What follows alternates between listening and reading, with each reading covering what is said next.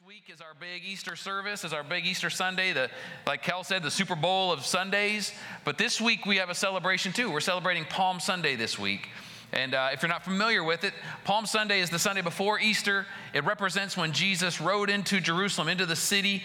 You know, the people were there. They put palm branches down. They were yelling. They were excited. He was coming in. And we're celebrating that today, not because he went into Jerusalem, people were excited about it, but he went into Jerusalem because he was going in there to make redemption and to pay for the sins of all of you and me. Amen? So we're celebrating that because we know that, the Bible says that for the joy that was set before him, he endured the cross. He went to the cross. He went in Jerusalem knowing they were going to turn their backs on him, knowing they were going to be yelling at him and setting him up to be crucified less than a week later. But he went in with joy because he knew that he was going in to be our champion. And that song we sang, Unstoppable God. Man, I can't help but think about Easter when I think about Unstoppable God, because he went in and they killed him. They put him in a tomb, but they didn't stop him, did they?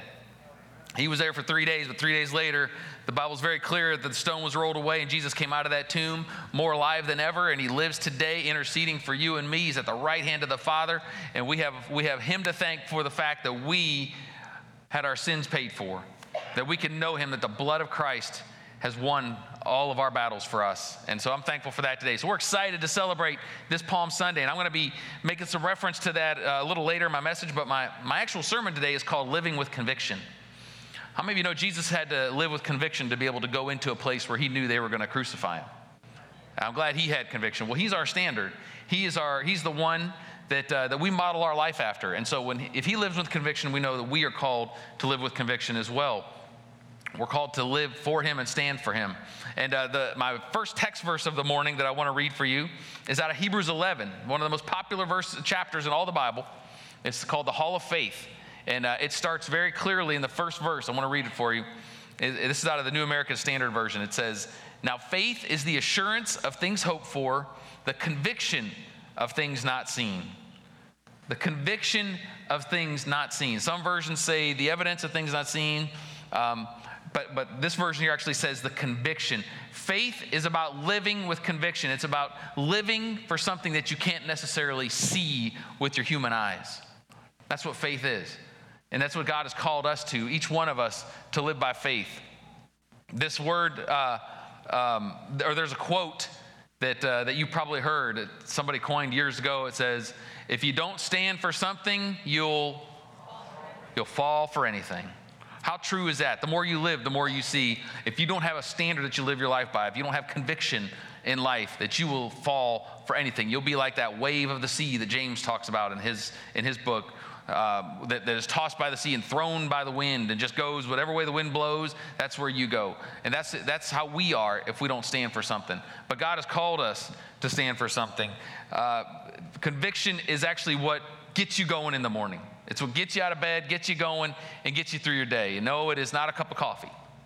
That would be a good brand name for coffee, though, Conviction. It gets you going. Ooh, I just made that up. That'd be good. But it's what gets us going in the morning. It's what causes us to get out of bed to go through another day. The definition of conviction is a firmly held belief. Conviction is not a lackadaisical word. It's a strong word. Conviction is something that I believe this, I'm going to stand on this. We are called to live with conviction in our life. And I would ask you today, what are your convictions? It's a simple question. Just want you to think about it.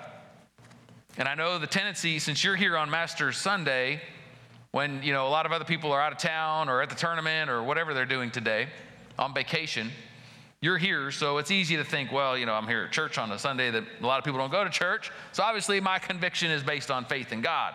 Well, before you get your chest all puffed out and feel real proud of yourself, which we're glad you're here today, don't get me wrong. If you guys weren't here today, I would look really awkward standing on this stage talking to a bunch of empty chairs. We're glad you're here, but we need to take inventory of our life to see what our convictions really are, because our words that we speak when we want to talk about conviction aren't necessarily the same as they are what our life displays. Because your life will display what your true convictions really are. Your checking account will display what your convictions really are. You look on your online banking, you see those line items of where your money's going. It'll tell you what your convictions are. You could say your conviction is faith in God and it's based on this word, but if your checking account, if all your money's being spent on things for yourself, then you might have to relook at it. Because if you live your life based on the convictions of faith, well, the Bible tells us that everything's Jesus's. It's all God's. And so the money we have is all his. And so if we're really living our life based on our faith in him, then we're living generously. We're giving back to him. We're giving to others. We're doing things other than just spending our money on ourselves. So our checking account will absolutely reflect our conviction. The words we speak will reflect our conviction. Not on Sunday morning. Sunday morning, it's easy to talk with faith and say nice things and have good words. But the words we speak on Tuesday morning and Friday morning and Wednesday morning and Monday morning, those words really reflect our real conviction.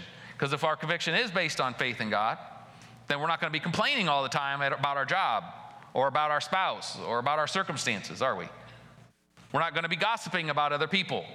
We're not going to be tearing people down. We're not going to be trying to make other people feel bad so we feel better about ourselves.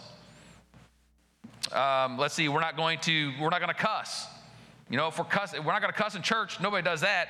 Nobody has the gall to do that. But are you cussing on Monday morning when you're at work? You know, the words that come out of our mouth display the true convictions that we have in our life. Because the words that come out of our mouth are meant to edify. They're meant to glorify God and to edify others. So the words you speak will reflect what your true convictions are. The movies we watch, the shows we watch, the music we listen to, those things reflect our true convictions. What do you watch on TV, and what movies do you go to where you make excuses as to why it's okay to see this, it's not that bad? Well, how would you feel if Jesus was sitting right next to you, you know? But those things display what our true convictions are. Our morals about sex display what our true convictions are. It's easy to say the right things in church, but again, what are you doing on Friday nights and Saturday nights? Are you living with your girlfriend or your boyfriend?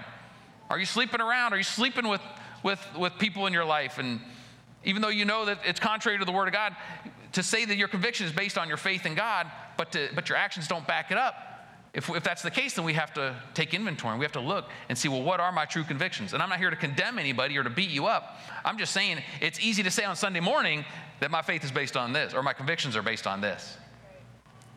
But our life during the week, the Monday through Saturday, really reflects what our convictions are. I know for me, I pray that my life, the biggest prayer in my life is that my life would display the conviction of the redemptive blood of Jesus Christ. That my life would be a living example of what God can do in someone's life. Because I'm no better than anybody else. But I do know that I know my Jesus, and I know he loves me, and I know I've received the work that he's done for me, and I try to live my life to glorify him. And that's my prayer all the time, is that my life would just glorify Jesus. That when people look at me, they'd say, that man is a man of conviction. He believes what he says. He believes what's in this Bible. Whether or not you believe it or not, people would look at me and say, yes, I know he believes it. That's my prayer. And I hope that's your prayer too, because that's God's desire for each and every one of us. That our life would display, that the banner over us would be the one of love for our Savior. So what is your conviction today? Because I know we're getting into Easter, and I know at Easter time, man, I know for me, my conviction about who Jesus is and what he's done for me is always strengthened and elevated.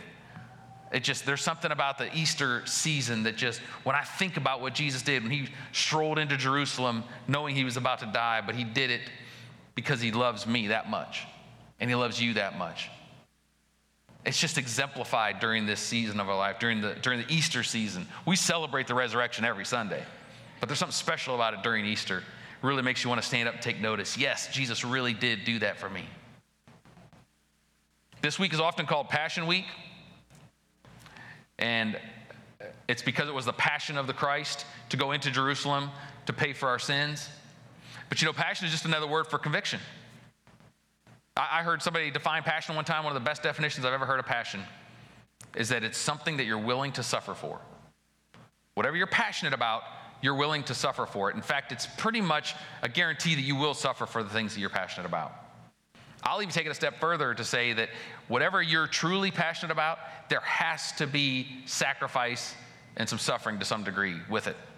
Other things have to sacrifice based on what you're passionate about. And if you're not, if what you say you're passionate about, if it's not costing you anything, then you need to look at it again. Because there's nothing that we're passionate about that we're not willing to suffer for or to sacrifice for. And I'll give you a couple examples. If people that are passionate about their health, they're willing to sacrifice things in their life.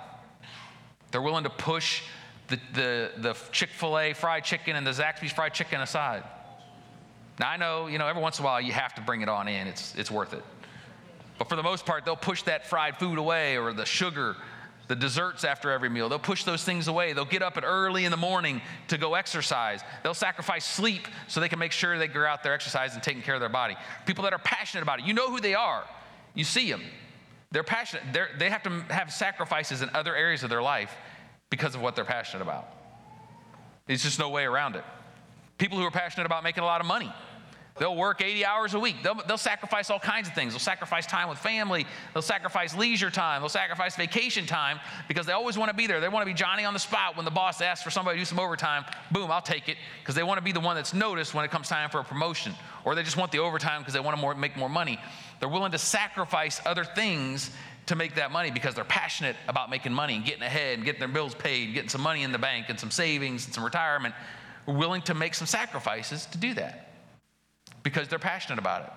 And if you're passionate about Jesus, there's going to be sacrifices that have to be made. Jesus is very clear. Jesus goes as far as to say that if you're going to love me, you have to lay down your own life, pick up your cross, and follow me. Now that's sacrifice. That's the greatest form of sacrifice. The cross is a symbol of suffering. It's a symbol of death. You have to die to yourself if you're really passionate about Jesus. You can't say I'm passionate about Jesus, but then you're doing your own thing all the time, but you come to church on Sunday. Then you're not passionate. You may want to be a Christian, and you may want to have a relationship with him, but to say you're passionate about it and you have a strong conviction about it, you really have to take inventory of your life to see if that's really where you're spending your time and your energy. Because if you're not, then you may have to adjust a few things. Another way of saying it is that conviction is the thing that fuels you. When we talk about fuel, you think of a vehicle and how it has to have fuel to go. We're the same way. We have things that fuel us, that get us going, that cause us to do the things we do in life. We all have it. We all do it. I was thinking about this as I was preparing this, and I thought about a story from a number of years back. Back in 2011, Joy and I, we bought a brand new Honda Odyssey. And it was so nice. We were so happy to have it. I was so glad that she'd be able to drive something really nice like that with our kids. Our kids were much younger then. And was just really, really glad to have this nice vehicle. We bought, had some of the bells and whistles too. So we kind of went out a little bit and got something really nice. And probably hadn't had it even a year and a half maybe. And one day she calls me and she said, I'm broke down on the side of the road. The van is dead. And I'm thinking, well, this thing's only, a year and a half, 2 years old. These things don't usually break down until right after you pay them off, right? And I said, well, what happened? She said, I don't know. It just died. It won't start. And, I asked the obvious question that a husband would. I said, well, honey, is there any chance you ran out of gas? She said, no, that's the crazy thing. I just filled it up. I barely got out of the gas station and it died. Well, and for me, I know enough about cars to be a little dangerous. I used to work on my cars back in the day before they were all nothing but a big computer.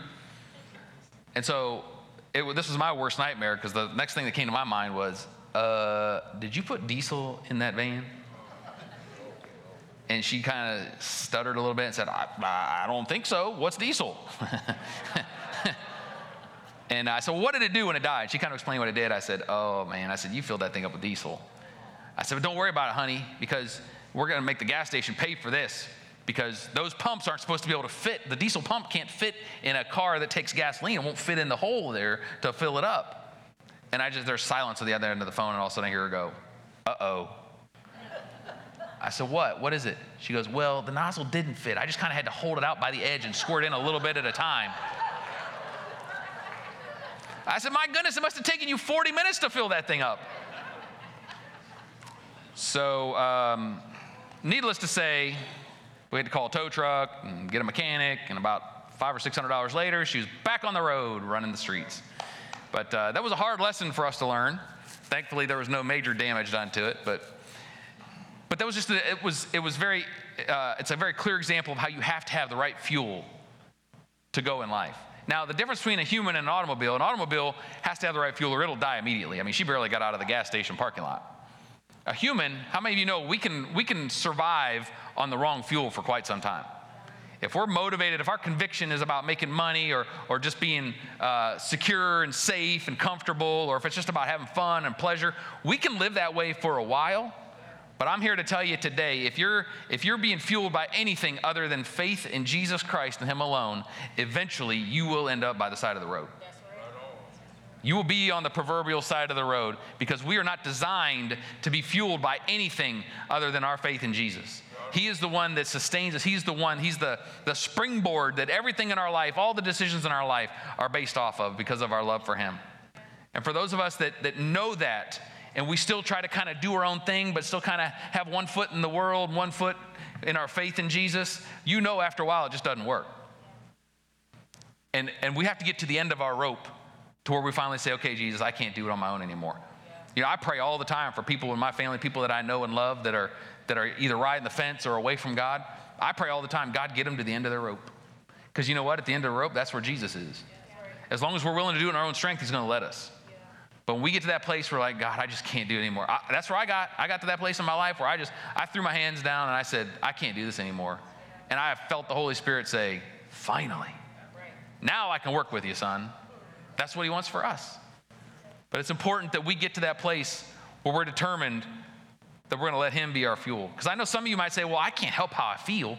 You know, I see people that have this great faith in God, and everything they do is just based on their love of Jesus. And I want to be there. I'm just not there. I just don't feel it. Well, I'm here to tell you today that conviction is not swayed by your feelings. You know, you can actually set your own convictions. You can set your mind and your hearts on the things of God based on what you know to be the truth. You know, because how many of you know your feelings will lie to you? We're not meant to be led by our feelings. We're not called to be. There's nowhere in the Bible to say, you know, just let your feelings lead you. They'll always lead you to the right place. How many of you know that's a lie? Your feelings will lead you to the wrong place almost every time. And when you're up in your feels, the last thing you should do is be making big decisions about your life, because that's when you're going to make terrible mistakes. We're not called to live by our feelings. We can actually set our convictions in our life and cause our feelings and our emotions to follow what we determine in our life. That's why that definition of a conviction is a firmly held belief. You have to hold on to your beliefs, because there's always things trying to pull those things away from you so you can just kind of live in the moment. But in reality, it's about us holding on to what we know to be true. Look what the Apostle Paul said in Colossians 3 in verse 2. He says, set your minds on things above, not on earthly things. So he's saying here, you can set your own convictions. He didn't say, pray that the Lord would put your mind on the things of Him. He says, do this, set your mind on things above. Set your mind on things above, not on the earthly things. You have to be intentional, you have to be diligent, but you can set your own convictions. Because to think that once I have this conviction, okay, I have this faith in Jesus, I'm going to live for Jesus, and I have this moment where I'm just determined I'm going to live for God, and I'm excited about it, and I'm going to never look back. To think that the rest of your life is just going to be a cakewalk, and you're never going to have any doubts, is a pipe dream. There's nobody but nobody that lives on this earth that doesn't have moments go, "Ooh, God, I hope this is right. I hope what I'm doing is right. I hope I'm walking the right path. I hope this thing's true. I believe it is." But you're going to have those moments. There's moments that I'm reading my Bible and I'm reading it, and it's like the words are jumping off the page and they're just feeding me so much that I could just devour it and just read it all day long. I'm actually bummed when I have to stop because I'm so excited about what the Lord's speaking to me through His Word. There's other times I read it and I go, huh? What does that mean? I don't get it. That can't be right. There's moments I read it and I think, I don't get it. Or there's times I read it and I'll read 2 chapters and 5 seconds later I forgot what I just read and I'm already off to doing my thing. We've all been there. We all do it. It's not like this is just one big cakewalk where I set my convictions, so that's it. We have to hold firmly to our convictions. There's times we say, I don't care what I feel today. I don't care that I feel like doing whatever I want and living to please myself. I'm not going to do it because I have a conviction about the Word of God and about faith. And I'm going to walk by it. I'm not going to allow that to lead me. I'm going to lead it. Jesus said in the Sermon on the Mount in Matthew 5:6, He said, blessed are those who hunger and thirst for righteousness, for they shall be filled. He's saying you can set your convictions, people. That's what Jesus is telling them. You can hunger and thirst for righteousness. You can choose to hunger and thirst for righteousness. You can set your mind on the things above, not on earthly things. He says, blessed are you if you do it, because you're going to be filled. Anybody here want to be filled by Jesus? I do. Amen. Conviction in our life is set by what we choose to see. Okay, I want to talk to you a little bit about what we see. Now, this is not what we see with our eyes. This is talking about perspective.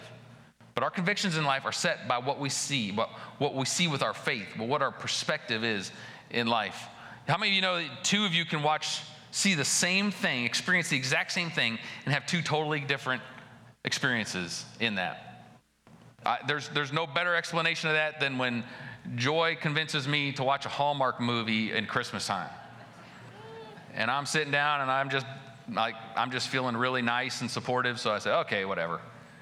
And we're watching this movie, and she's seeing this beautiful, Christmassy, ooey gooey, up in my feels love story that's just so fun and pure and wholesome and just makes my heart pitter patter, and she just loves it. And I look over at her and she's crying every 10 minutes because it's so touching, and the whole thing is all sweet, and it's wrapped up in a nice little bow at the end as the credits roll, and she's like standing up cheering for it, you know. And I'm sitting over there watching the exact same thing, and I am bored to tears. And I am laughing and doing everything in my power not to make fun of it. And usually I fail at that. I usually do make fun of it, and then she gets mad at me, and it becomes this whole thing. But we're watching the exact same thing, but I'm seeing this very predictable, unoriginal, like ridiculous story of how, you know, the girl likes the guy, it looks like they're going to get together, something terrible happens, it's all falling apart, and then they get together at the end, the credits roll. Every single time. And I couldn't be more bored watching something like that. Or the opposite's true too. If we're sitting on the couch and I'm scrolling through and Rocky's on. I get to watch Rocky for the 48th time today. And I'm excited, and I'm shadow boxing as I'm watching it, you know, and thinking I could take on the world. And she's looking at me going, you know how it ends. It's the same thing every time. And then I tell her, you don't know, maybe he'll lose this time. We're watching the exact same thing, but we're having two very, very different experiences, right? Or with food. You know, when Taylor and I see sushi, we see a culinary piece of art that's wonderful for the palate and the stomach and the eyes. And just love to enjoy sushi. Joy and Noah see sushi. They see slimy fish that really should just be thrown to the dog. You know? Very same thing, the exact same thing. Two very, very different experiences. And so we set our convictions by what our perspective is. I think sushi's wonderful. Joy thinks it's disgusting. It's the exact same thing. It's based on what our conviction is about sushi. Now, in the scheme of life, the conviction on sushi is completely irrelevant. But there's a spiritual application to this too, and I'm going to read it to you here. I'm going to read the triumphal entry of Jesus coming into the city for his last week before he got crucified. Okay, it's a lengthy passage, but I want to read the whole thing because I'm going to explain a good bit of it, and you need to see it so I can explain it. But let me set it up just for a moment. So Jesus is getting ready for his last Passover meal, and he wants to get the whole setting ready so he can have his last Passover. And so what he does is he sends two of his disciples out to help get this thing ready. And here's what it says, starting in Luke 19, verses 30 to 40.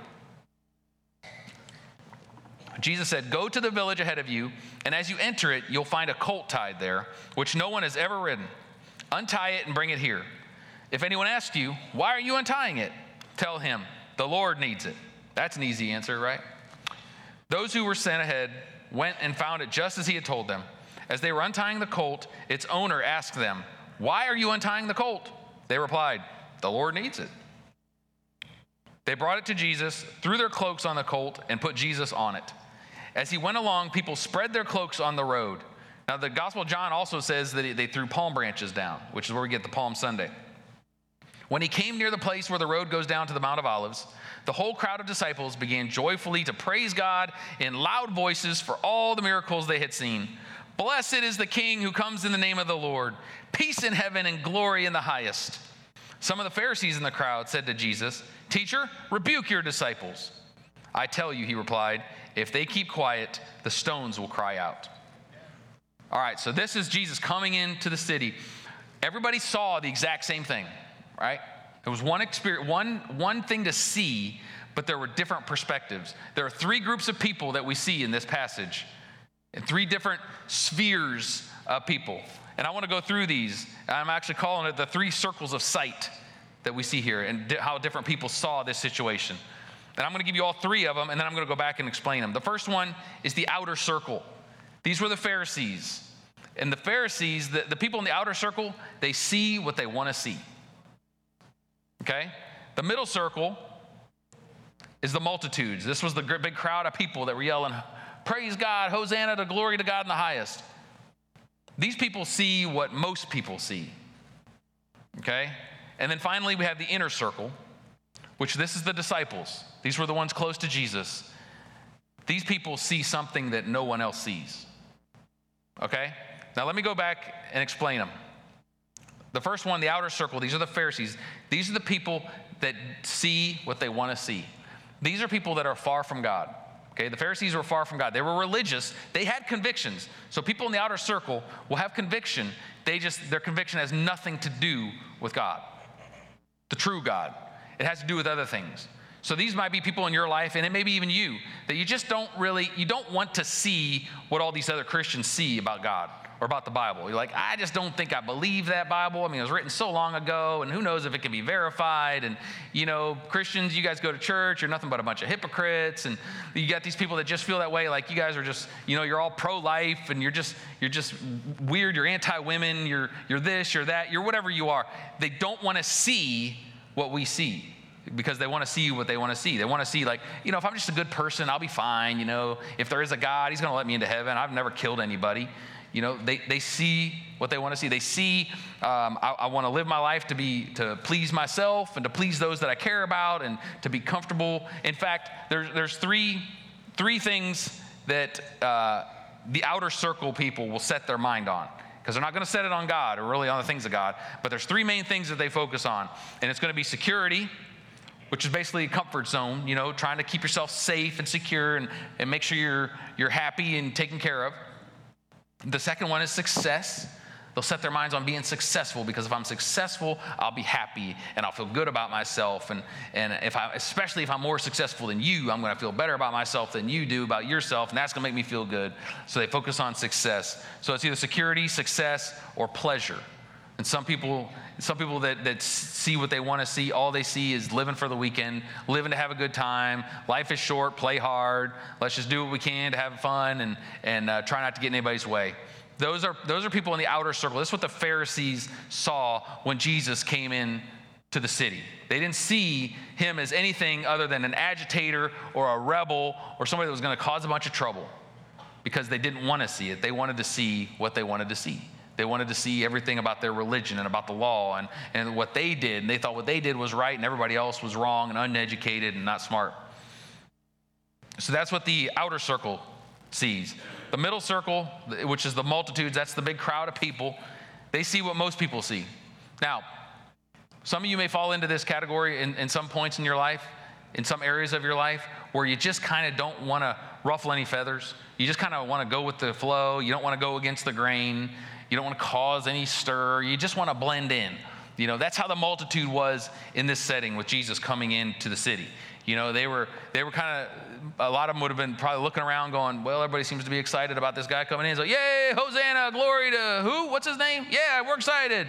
Praise God, he's coming into town, and they're all excited because they're going with the crowd.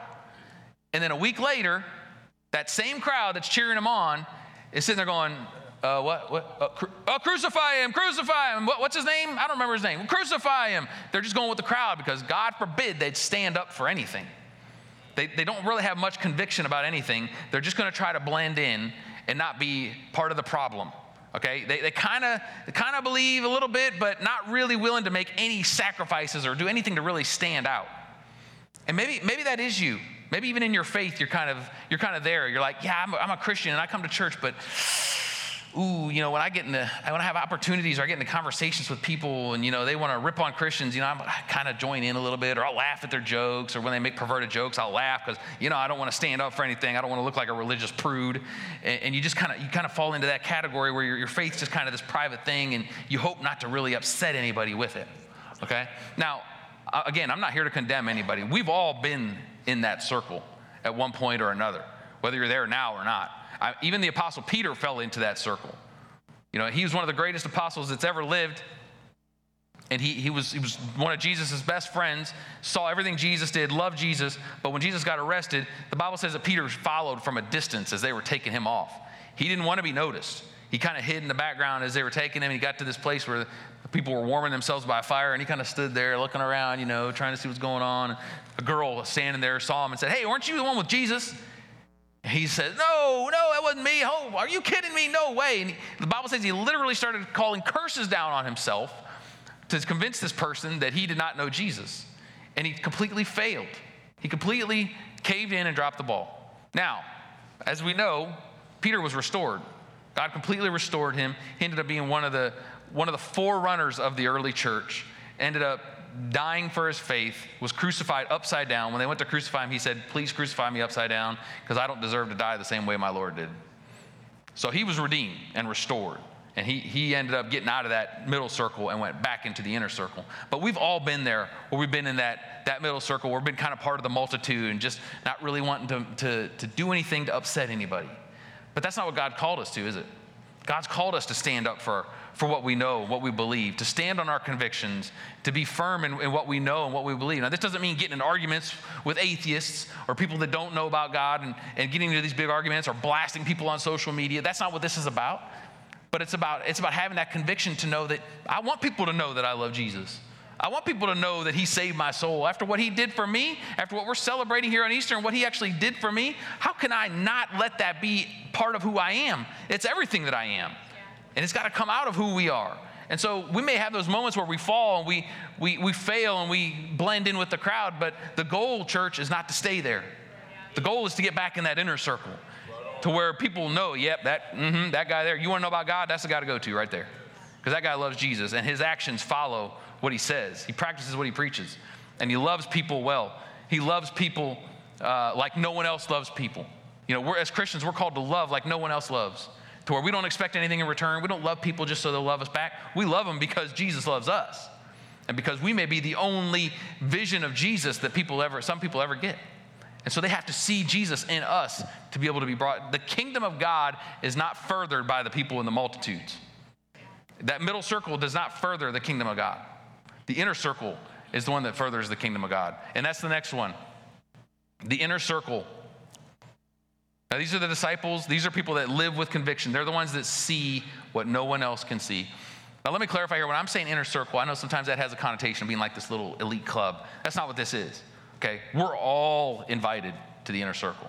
Jesus says, all who will come can experience me. So we're not talking about some elite club. We're talking about that inner circle is that one it's just close to Jesus. We're all called to be close to Jesus. He's beckoning us all to come and be close to him. But these are the people that see what no one else can see. And this is what the disciples were, the ones closest to Jesus, the 12. They saw what no one else saw. Everybody saw, the multitudes, the Pharisees, they saw Jesus doing the miracles. They saw him doing the things that he did, raising people from the dead, healing the sick. And what they saw was, this is this guy's a prophet, or this guy's a teacher. The Pharisees saw him as just an agitator. But the disciples they didn't see some guy that was just a good guy that was able to have some kind of weird powers. What they saw was the Messiah. They saw the Son of God. They saw that this guy is not just some guy that we think is really neat and is a good guy. This guy is the Messiah that's talked about way, way back in the day, that he was going to come and redeem his people. The disciples saw what no one else saw about Jesus. And that's what God has called us to see as well. Why else would these disciples, in that verse, Jesus tells two of them to go and get this donkey. Why else if they just thought he was a good man, he was a teacher, and a nice guy, and a prophetic guy, and a rabbi, if he said, hey, I want you to go get a donkey over there, and if the owner asks why you're taking it, just say, it's fine, just say the Lord needs it. Okay, if this guy's not Jesus, I'm not doing it. I don't know about you guys. I'm not going up to somebody's Cadillac and just jumping in and getting ready to go, and then that guy say, what do you do with my car? Well, it's all right, the Lord needs it. You don't do that unless you know you heard from God, right? That's why the disciples did it, because they saw something that no one else saw. That's why they were willing to go and do what he said. That chapter in Hebrews that I started off with at the beginning of this message, in Hebrews 11, it's called the Hall of Faith. And it's called the Hall of Faith because it goes through and lists many different people from the Bible that walked in faith. and lived by their conviction, okay? And it's really interesting because in verse 13, it kind of gives a little clarity as to what those people that are mentioned in this chapter actually saw or what they went through. In verse 13 of chapter 11, it says, all these people were still living by faith when they died. They did not receive the things promised. They only saw them and welcomed them from a distance, admitting that they were foreigners and strangers on earth. Notice what it says there. They didn't receive it, so that their faith wasn't based on, well, God really blessed me and gave me all this stuff, so now I'm really going to be able to have a lot of faith. He's saying here the exact opposite. They didn't receive what they even believed for, a lot of them. But yet they saw, is what Hebrews 11:13 says. They saw what no one else could see. And that's why they had faith. That's why Noah built an ark based on the word of God when it had never rained on the earth before. That's why Abraham took his only son that God promised was going to be his descendant that was going to make ultimately make his descendants as numerous as the stars. That's why Abraham took that son and was going to sacrifice him on the altar, because he saw what no one else saw. He saw that God is that great. He stood on the promises of God. And that's what walking and living with conviction is. It's about standing on the promises of God more than on what our culture says, more than what our emotions say or our feelings, and more than what our circumstances say. It's based on the promises of God that are found in His Word. It really is that simple. Yeah, we can give God praise for that. How about that? We base it on His promises. And this is the thing, church. I want to mention one other person that I think is worthy of being mentioned in this because of the conviction that he had, and that's John the Baptist. Okay, a lot of you know the story of John the Baptist. He prepared the way for Jesus, and he went around preaching repentance and baptizing people all over the place. And, he actually went to prison because of his convictions. He actually called out King Herod because Herod had taken his own brother's wife to be his wife. And John called him out on it and said, it's not right that you did that. And Herod made him mad, so he put him in jail. So John was literally in prison because of his convictions, which leads me to believe that living by conviction doesn't mean that everything's just going to go the way you think it should go. Sometimes living by conviction can get you in more trouble, earthly trouble, than being a part of that middle circle, part of the multitudes, and just blending in. If we just blend in, we can kind of avoid a lot of that trouble, can't we? But living by conviction will actually sometimes invite trouble into your life. But you know what? It's worth it. And John later, it says that he actually sent his disciples to go ask Jesus if he was the one that they were expecting, or if they should wait for somebody else. Now that's really encouraging to me, because John is the one that baptized Jesus, saw the Holy Spirit descend on Jesus like a dove, the Bible says, and then heard a voice in heaven saying, "This is my son whom I'm well pleased." Now, for John to later be saying, "Hey, is this the one, or do we need to wait?" That tells me I'm okay when I struggle with doubt sometimes. The God's not pointing his finger at me and saying, "I already told you, Reagan. You should believe it and not waver." But when John literally saw what he saw and he still sent somebody to Jesus to say, "Hey, are you the one?" That tells me that sometimes living by conviction, you have to really stand on what you believe and not let your feelings get in the way. I think John was maybe getting in his feelings a little bit there because he was suffering in prison.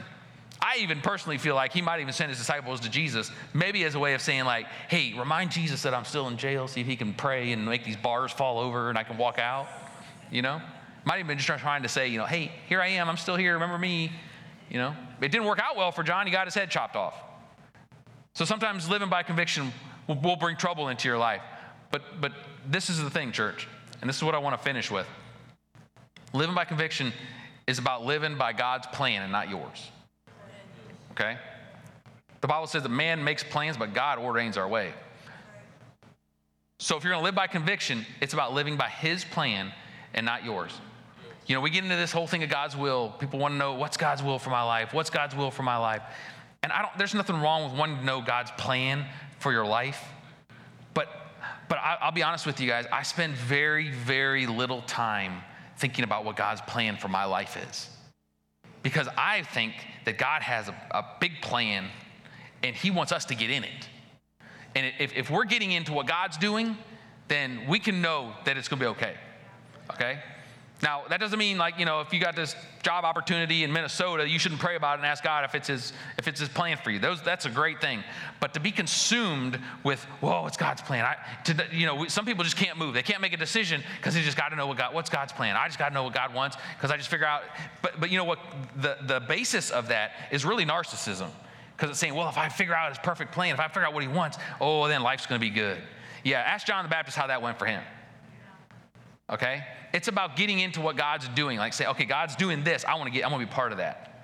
I want to be where he is, and not worried so much about his will for your life as much as you are like, God, I just want my life to glorify you. I want my life to honor you.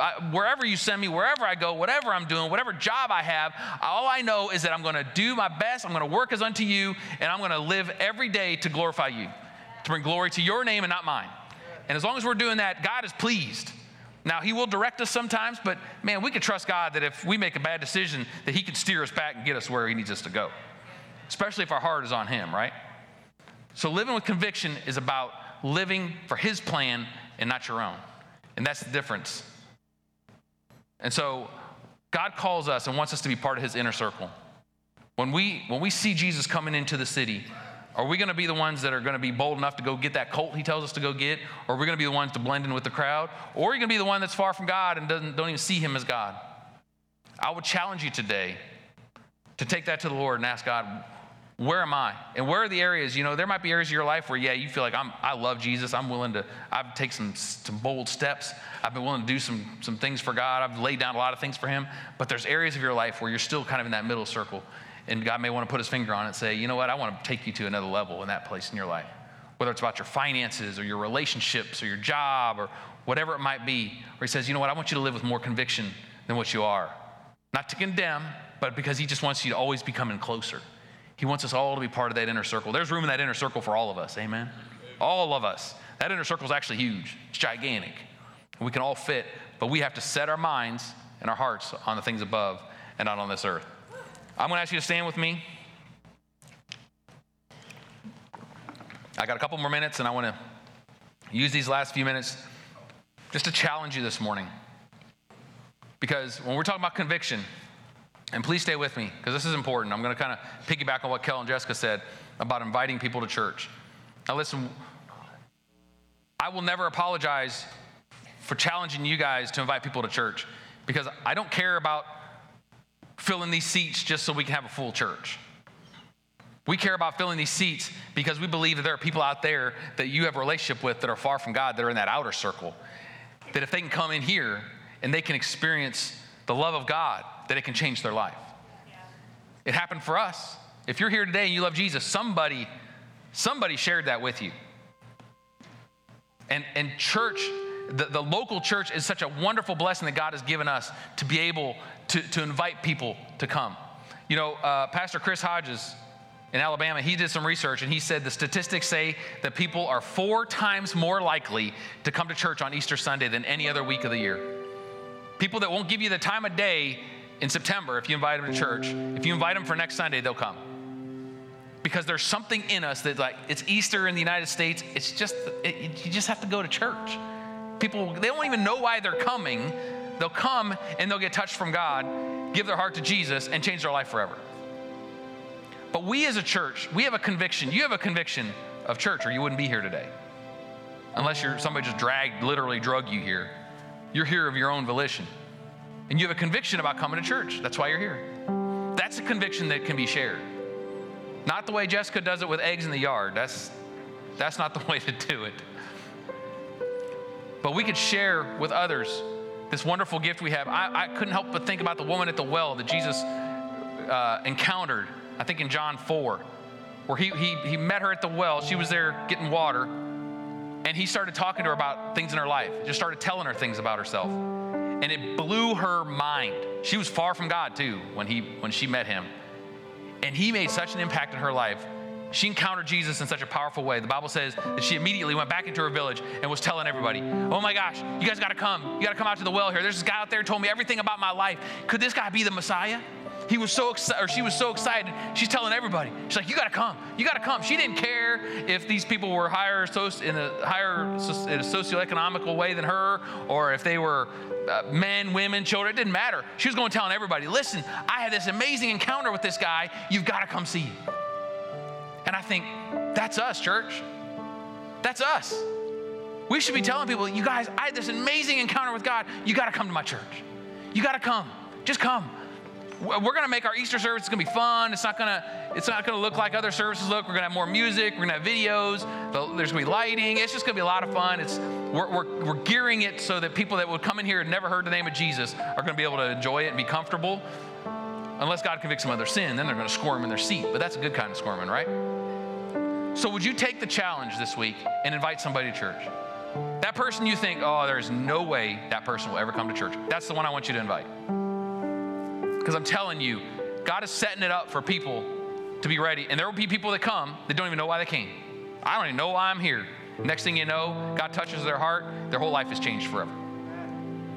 Don't overlook, don't ignore this beautiful opportunity we have. I know our country is going it's going secular. Church attendance is on the decline all over the nation. But there's something about Easter that even those people that don't want to come to church, they'll come to church. I don't know if it's just to help their conscience or what it is, but I'm telling you, I believe there's going to be an anointing in this place that if people will come in here, they will experience God, they will meet Jesus, they will understand and see how much He really loves them. And their heart will be broken so that Jesus can come in. Now, we as a church are doing it. As Jessica said, we're buying coffee at Dunkin' Donuts this week. We're buying car washes at Sparkle. We're buying pizza at Little Caesars. And we're buying cookout trays at Cookout. And no, I'm not telling you what day we're doing it because it's not for you. Don't go to those places this week, please. But when we're doing it, they're giving them a card and saying, hey, New Hope just wants to pay your lunch today. God bless you. Hope you come to see our Easter service. We're going to do hundreds of them this week. So we're doing our part. Would you guys do yours? Because we can only do so much as a church staff. We need your help. So please take this challenge and do it. I challenge you, do it today while it's still fresh in your mind. I mean, texting is the greatest thing ever invented because you can just hide behind that phone and shoot a little text. You don't even have to look them in the eye. Now, if you're bold enough to call them or look them in the eye, that's wonderful too. But man, do something because you can change somebody's life forever. Amen? Okay, well, I'm going to pray for us. And then Kel and Jess are going to come back up, share one or two more things before we go. But if you guys would pray with me, Lord. Lord, we thank you for today. We thank you for your presence in this place, for your word, for your love, for your wonderful, wonderful mercy and grace. God, we are so blessed, so blessed to know you. God, I thank you today that you've called us to live by conviction. You've called us to live believing in you and standing up for what we know to be the truth in our own life. And God, I pray that you would help each and every one of us to hold firmly to the belief that we have in you. When the things of the world, the things of our emotions try to pull it away, that we would not let go, but we would hold firmly to it. And God, I pray for all of us in this room that may be struggling with that, saying, yeah, I haven't really lived with really strong convictions about my faith. Lord, I pray that you would help us today to set our minds on the things above and not on the things of this earth. Lord, we know that you give us the power to make that choice. And I believe that you will honor it when we make that choice, and you will come up with us. You will come behind us and beside us and help us to live the convictions that you want us to have in our life, God. I pray, Lord, that there's no condemnation today. God, where we have failed, where we have come up short, we thank you for your forgiveness. We thank you that you do not come to condemn, but you come to give life and to give it more abundantly to each and every one of us. And we receive that life today. And Lord, would you also help us this week to invite people to church? Lord, we don't care one bit about church attendance for numbers' sake.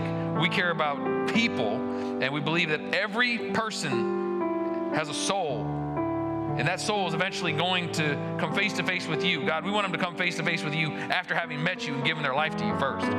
So Lord, would you put it on our hearts to invite people, and would you pack this place to the rafters next Sunday? And Lord, I pray that people would get saved. We pray for salvations, Lord, so many that we don't even know what to do with all of them. And God, we pray you just pour out your spirit, your love, and your blessing on this place next week, God. And we'll give you all the glory for it, Jesus. You're the only one that deserves any glory in any of our lives. We do it all for you. You alone are worthy. And we love you, Lord. We pray it all in the mighty name of Jesus. And everyone said, amen. Amen.